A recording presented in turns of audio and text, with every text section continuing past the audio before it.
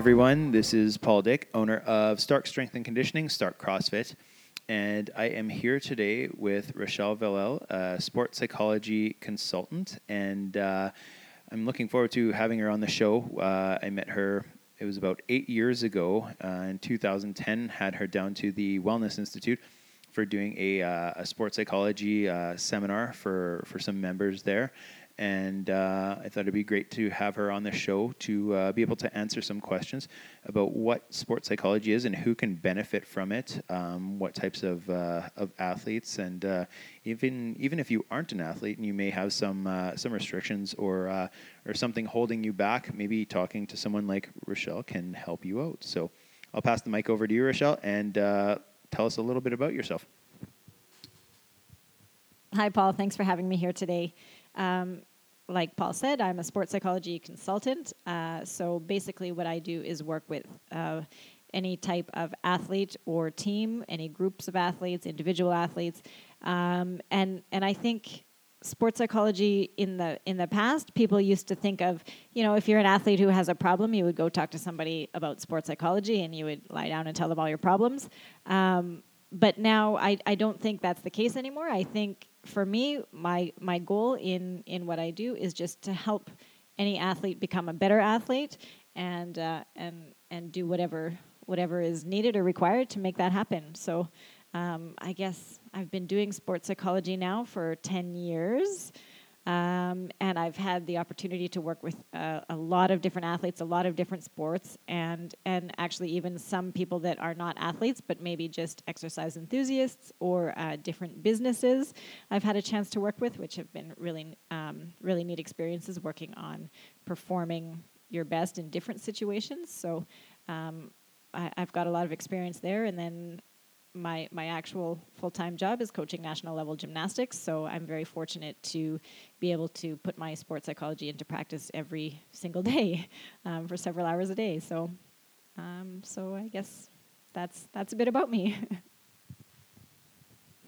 So with that gymnastics background, we're going to have to get you back here and help us out with, like you said, you were doing a lot of handstand work with some different gyms and stuff like that. So maybe we'll have to have you back here for that. So how did you become a sports psychology consultant? So like I said, I coach gymnastics, and throughout the years I've noticed that a lot of sport is mental. So trying to figure out how to make it your best performance when you need to, not just in the moment, but in a competitive moment is really valuable. And I noticed that just helping athletes to be their best was a daily occurrence, and working on things like confidence and motivation and just sometimes just getting through some tough spots. So I went through the University of Manitoba, and I got a kinesiology degree. And at that point, I wasn't really ready to,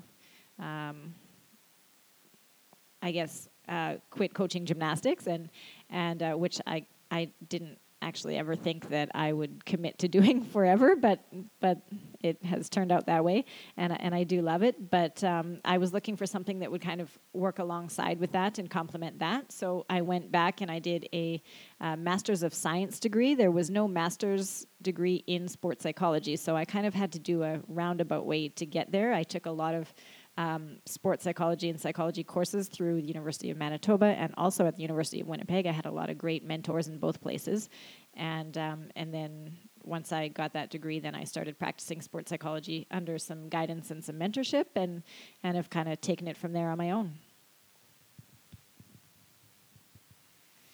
So when you're working with you typically work with your gymnastics athletes, but who else do you see outside of there that comes to look for your help?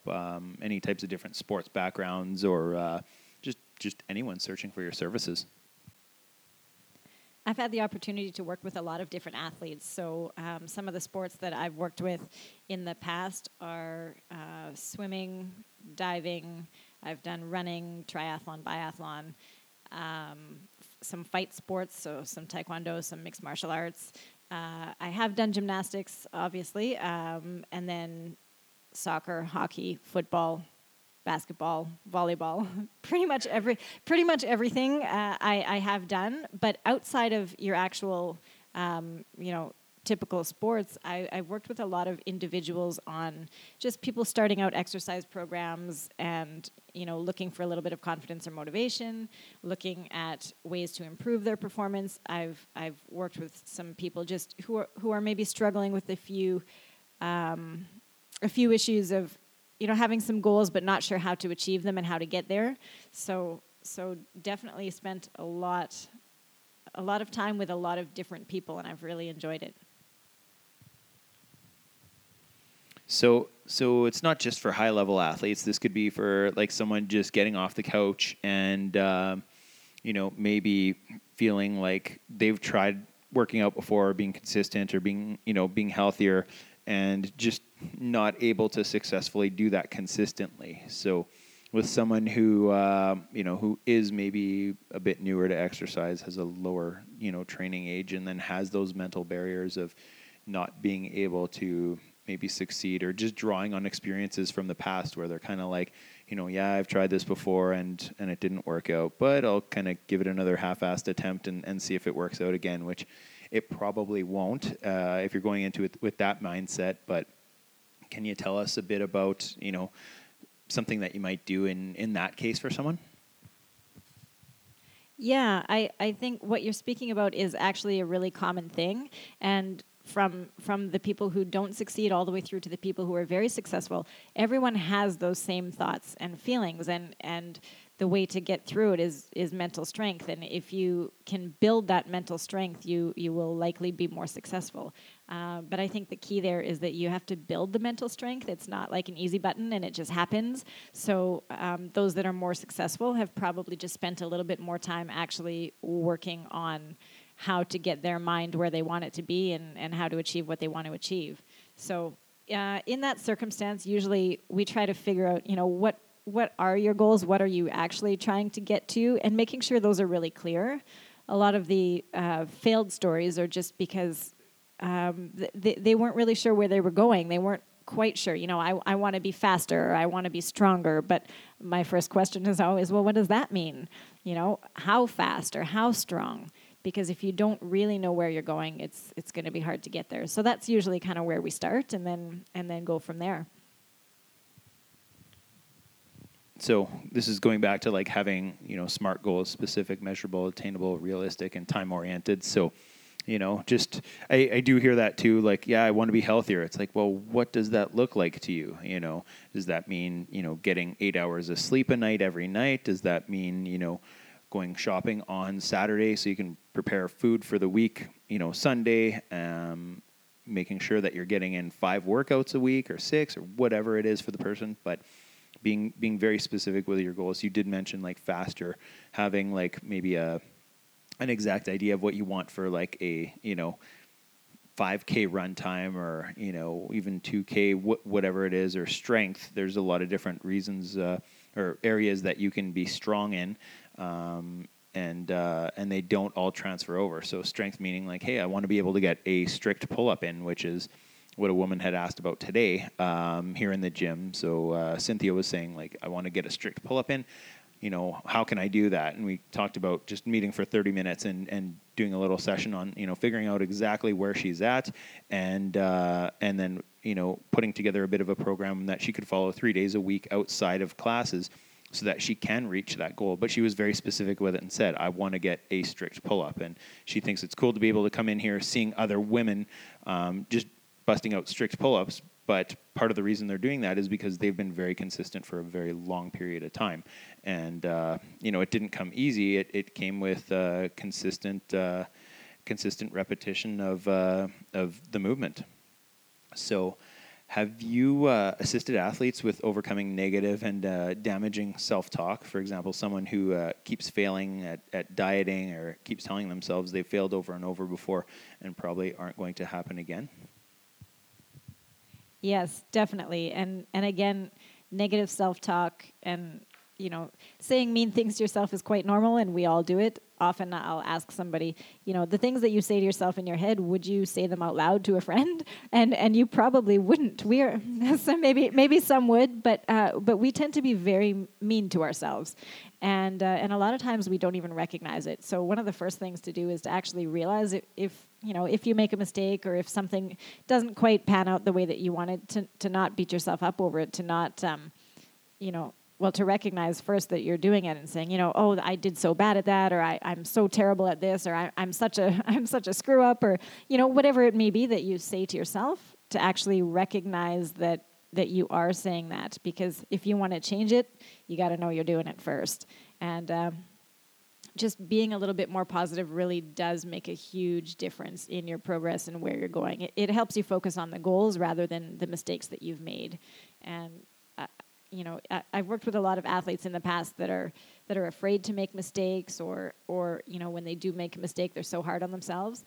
And in my opinion, one of the most important things you can do is say, you know what? Okay, I made a mistake there, but I'm gonna go again, or I'm gonna try it again, and next time I'll make a different mistake, or just try not to repeat the mistakes, but focus on, okay, that happened, and now how can I make it better?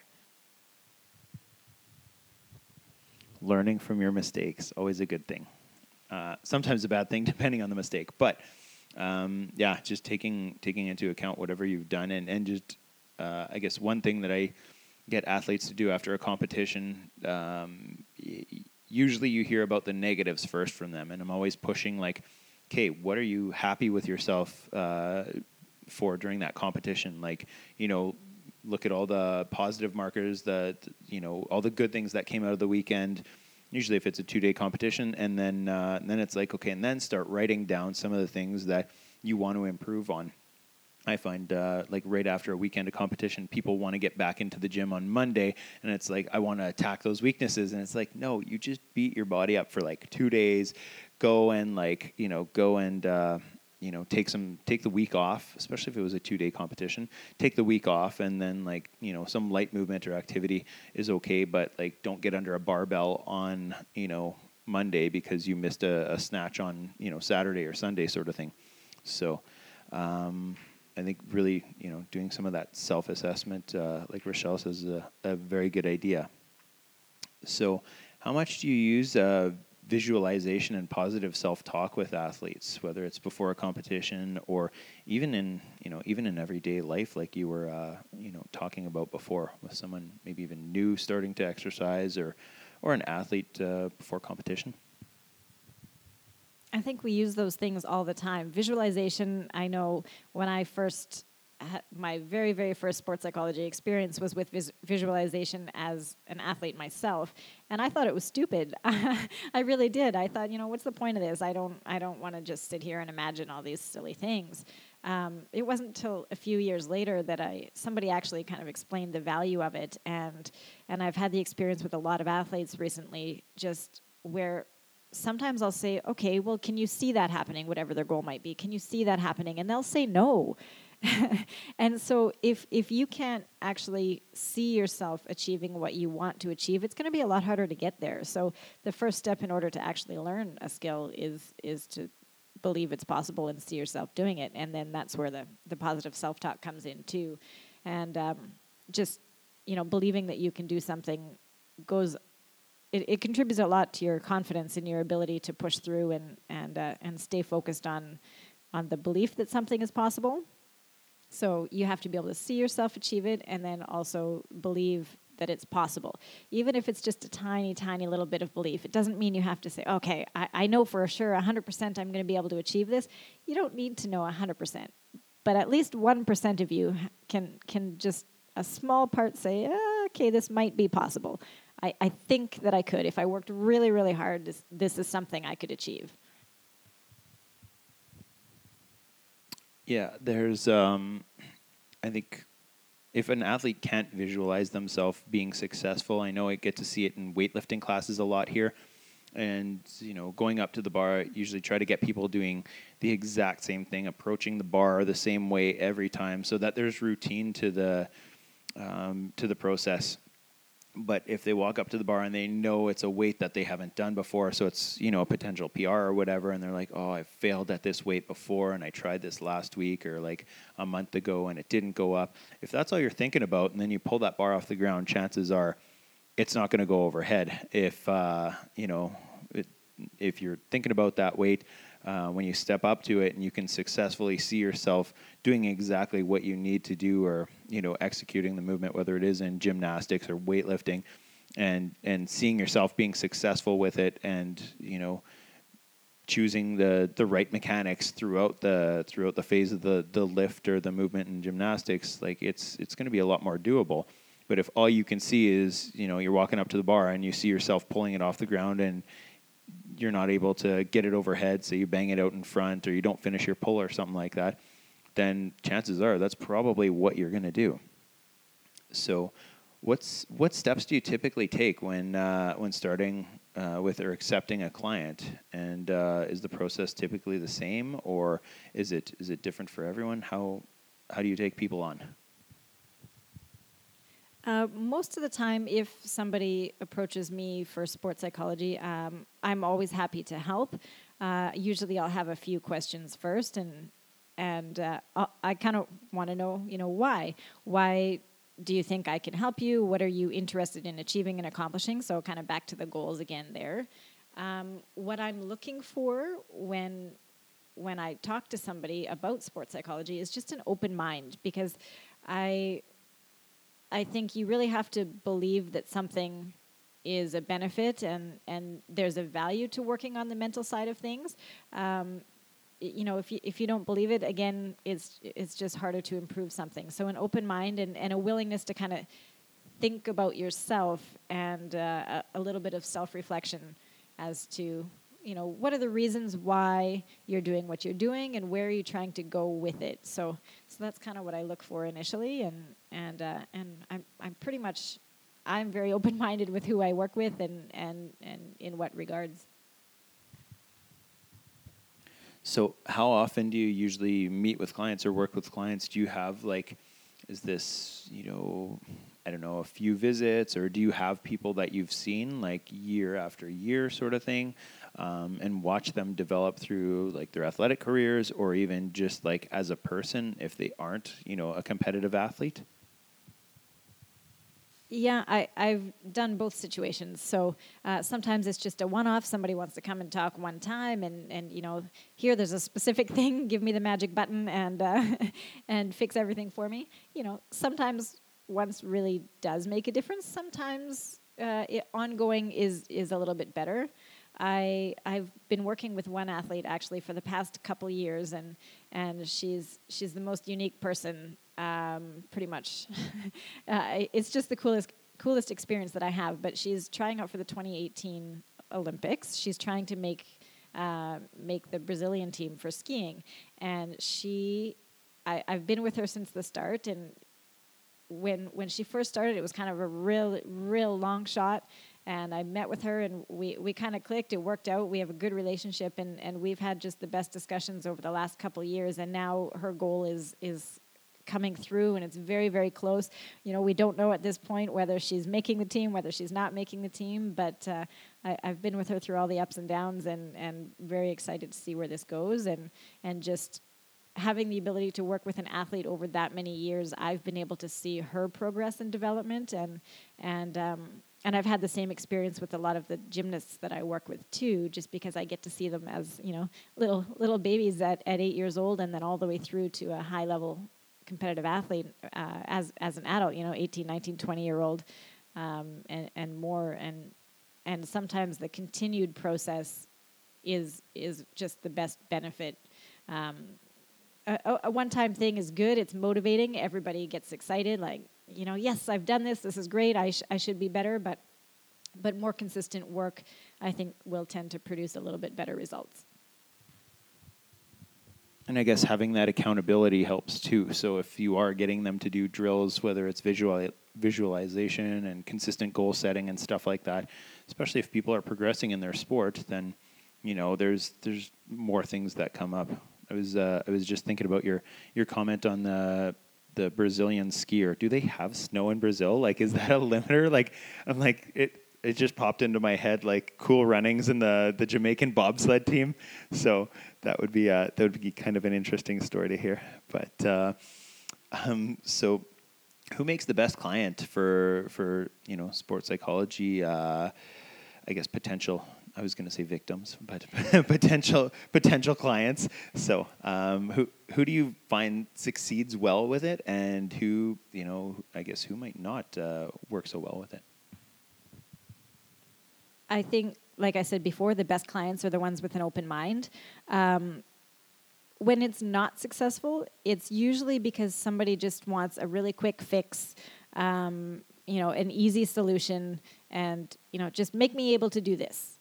And I always try to remind people that just like any other skill you have to learn or you're trying to learn, that sports psychology is also a skill. So getting stronger mentally takes some time and it takes some practice. So the best clients are the ones willing to do the work. You're willing to go to the gym and work out every day. You're willing to do your push-ups or your crunches or pull-ups or whatever it is and put in the time there. Mental training is the same thing. You do have to put a little time into it. You do have to put a little thought into it, and you will improve as you go along. But 5 minutes or 1 hour once every couple of years just isn't quite enough to be successful with it.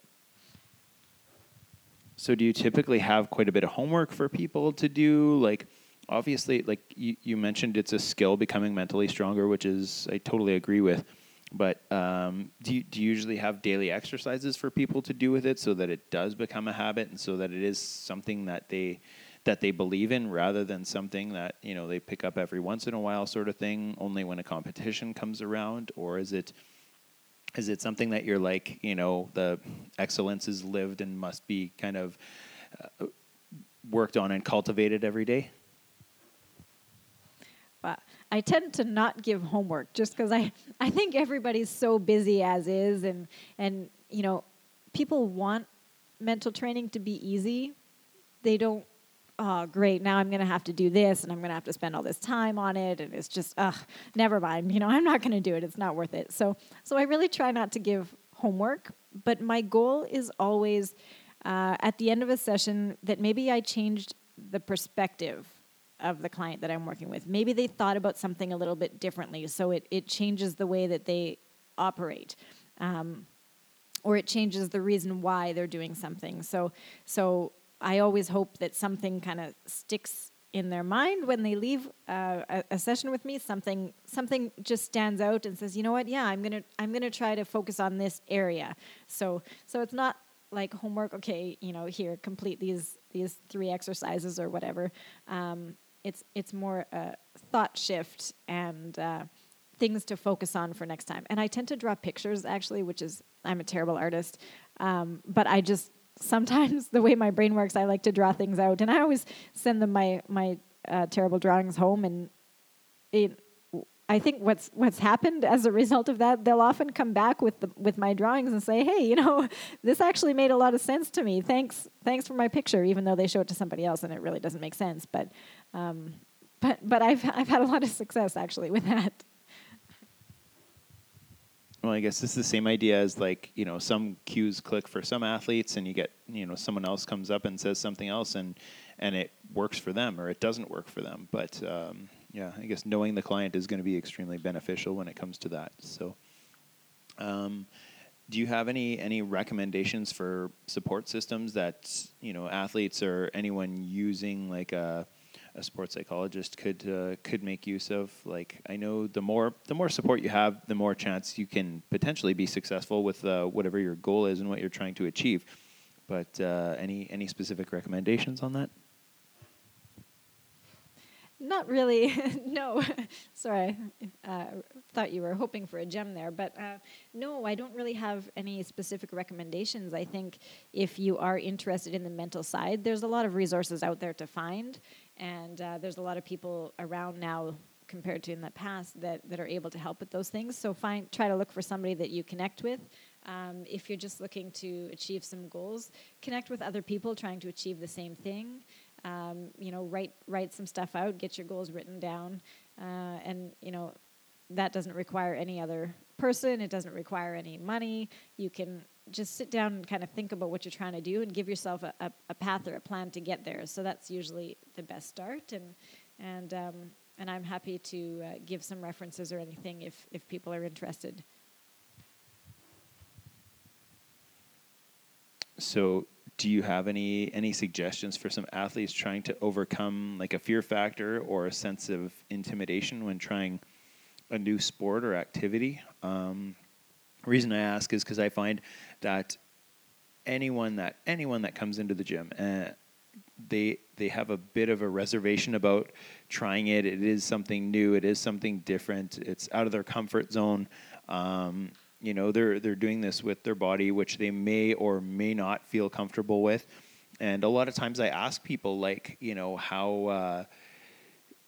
how can we change that? Like, is that something that, say, I can change as a gym owner or anything like that? And usually the response is, no, it's on me. Like, you're doing all the right stuff and asking all the right questions and stuff, but it's on them. And, just trying, once again, something new, something different out of your comfort zone can be intimidating for a lot of people. Just walking into a gym, and, getting a membership at a Globo gym might seem a little less intimidating because you're going in there, no one's going to be looking at you. You throw your headphones on, you don't have to talk to anyone. But in a setting where people are coming to like a group training gym or classes or a CrossFit gym, you are going to get coaching, you are going to get feedback, you are going to have people looking at you, and that's not a bad thing. I think it's something that is challenging for a lot of people. So any suggestions on how to overcome some of those things? Yeah, I think it's really hard to do something new for the first time, and when you walk into a new gym, you do feel like an outsider. Oh, everybody knows what they're doing except for me. I'm the only one. I'm going to look like a fool, and you just feel like the outsider. But you can't be afraid to try new things. You can't be afraid to just jump in there and give it a shot. You don't have to be the best at anything. It's totally okay to not know what you're doing and just to walk in and give it a shot. Because once you walked in, you're not the outsider, you're now inside. And then that's how you learn, that's how you get started. So something that I talk a lot to athletes about, everyone wants to be just excellent right from the beginning and kind of afraid to make mistakes. You don't want to look silly doing something. You don't want to look like you don't know. And one of my favorite things to say is, sometimes you just got to get a little dirty. You got to sludge through the muck, and if you can do that, and if you can commit to at first, just you got to be a little bit uncomfortable. You got to try some things you don't know how to do. You got to take some feedback, get some corrections, and just crawl through the mud. In the end, you come out of the mud and you are part of that family, especially in a smaller place, that's not your typical big box gym. It's a family and everybody's there to support you. Once you actually get in the door, you realize that everyone wants success for you just like you want it for yourself. So don't ever be afraid to jump into something new. People will welcome you a lot more than you think. So do you have 3 tips that you might suggest for athletes to make the most of their workouts or training sessions? I'll try to narrow it down to 3.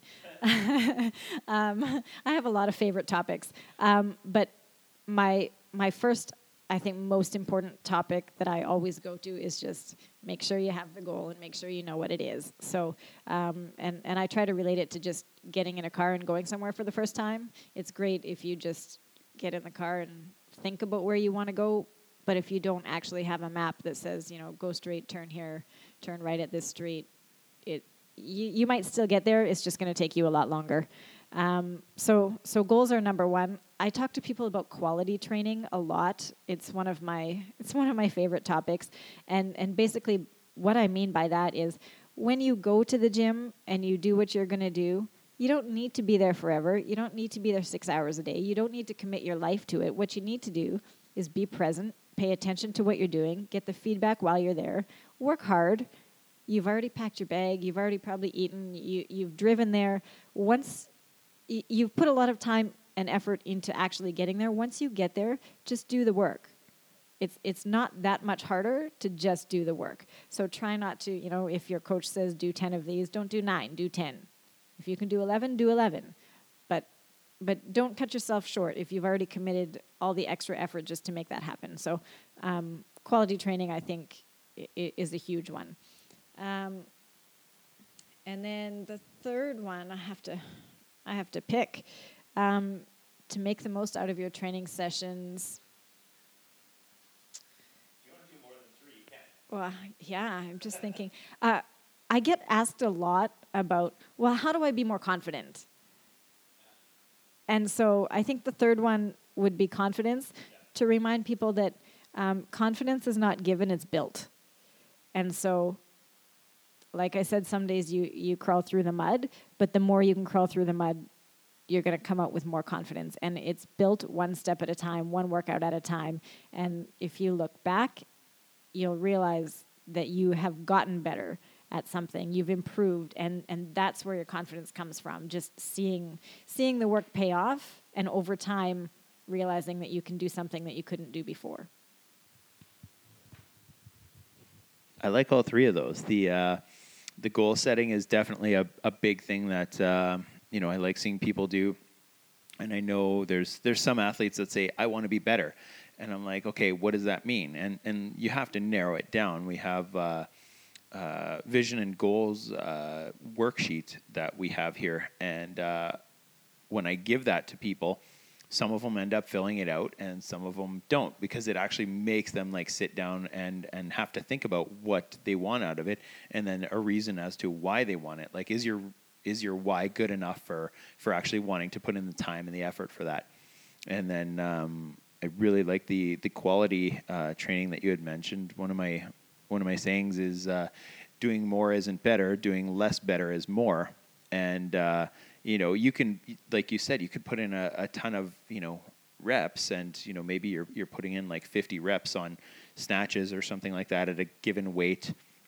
That might be a little high of a number, but maybe we'll say like 30 reps, and then you might be better off only doing 15 reps and executing those to the best of your ability and getting the adaptation from that, rather than maybe doing 30 plus half-assed reps and making the same mistakes over and over again.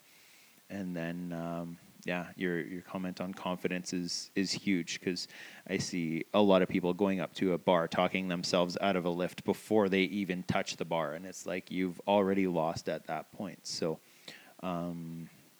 that's cool. I'm sorry I only gave you 3. If there's any more you want to talk about, is there anything that you could think of?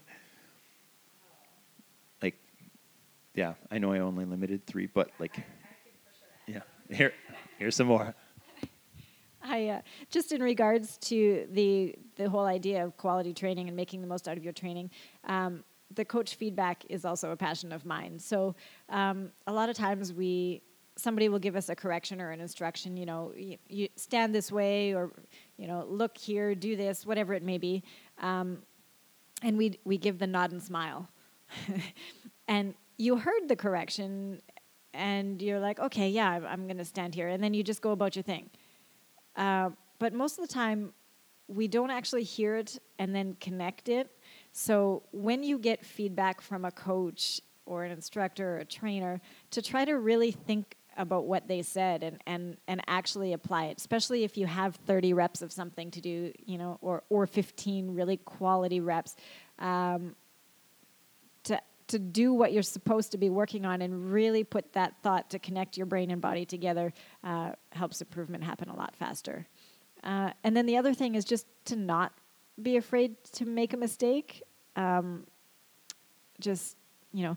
I talk about gymnastics and balance beam, and I've had some really successful athletes who have been afraid to fall off. I'm afraid to fall. I said, do you know how many Olympians have fallen off the beam? All of them. Yeah. So it's okay to make mistakes. It's okay if you need to adjust your goals. If something isn't working out, you're allowed to change it. You're allowed to adjust your goals and kind of recreate your path. But you can't give up because of a mistake. You have to keep going, and you have to kind of figure out, okay, what's my new path or what are my new directions? But I'm still working on this goal, and to just keep pushing it through. Definitely listening to coaches. They are your coach. So listening to coaches and maximizing the cues that they're giving you, and really, like Rochelle said, trying to make that mind-body connection and make it happen. Not just like, yeah, you tell me that all the time, and then it's like, I'm just going to keep doing it my way. Probably not going to help you to succeed, but really listen to your coaches, everyone, okay? So thank you so much for coming down today, and hopefully everyone feels a little mentally stronger after listening to this. How can people find you? So if they're interested in using your services and talking to you and finding out maybe a little bit more about what they can get from you. If people are looking for me or just looking for some sports psychology direction or advice, I'm happy to help. So you have two options probably. You can talk to Paul, and he's got my contact info, so he can connect you there. Or you can send me an email, and it's just RochelleVallel@gmail.com. So feel free to send me an email and ask me some questions if you want. That's probably your best way. I am on social media, but it's probably not. You're not going to find everything on there. I don't have too big of a presence there. So. Spell out your email address. Yes, good idea. It's RACHELLEVALEL@gmail.com. Awesome. Well, once again, thank you very much for coming out, Rochelle. It was awesome having you here. And hopefully someone out there is going to be able to make use of some of Rochelle's services and help get you to the next level, whatever your sport or whatever your goals are. If any of you have any ideas of any different types of podcasts you would like to hear, please let me know. You can email me at info@starkestrength.com. So getting your feedback would be great, just so that I can try to get some different people on here, try to get some different information out to you. And if it helps anyone out there, then we'll keep doing it. Thanks for listening, everyone, and take care of yourselves.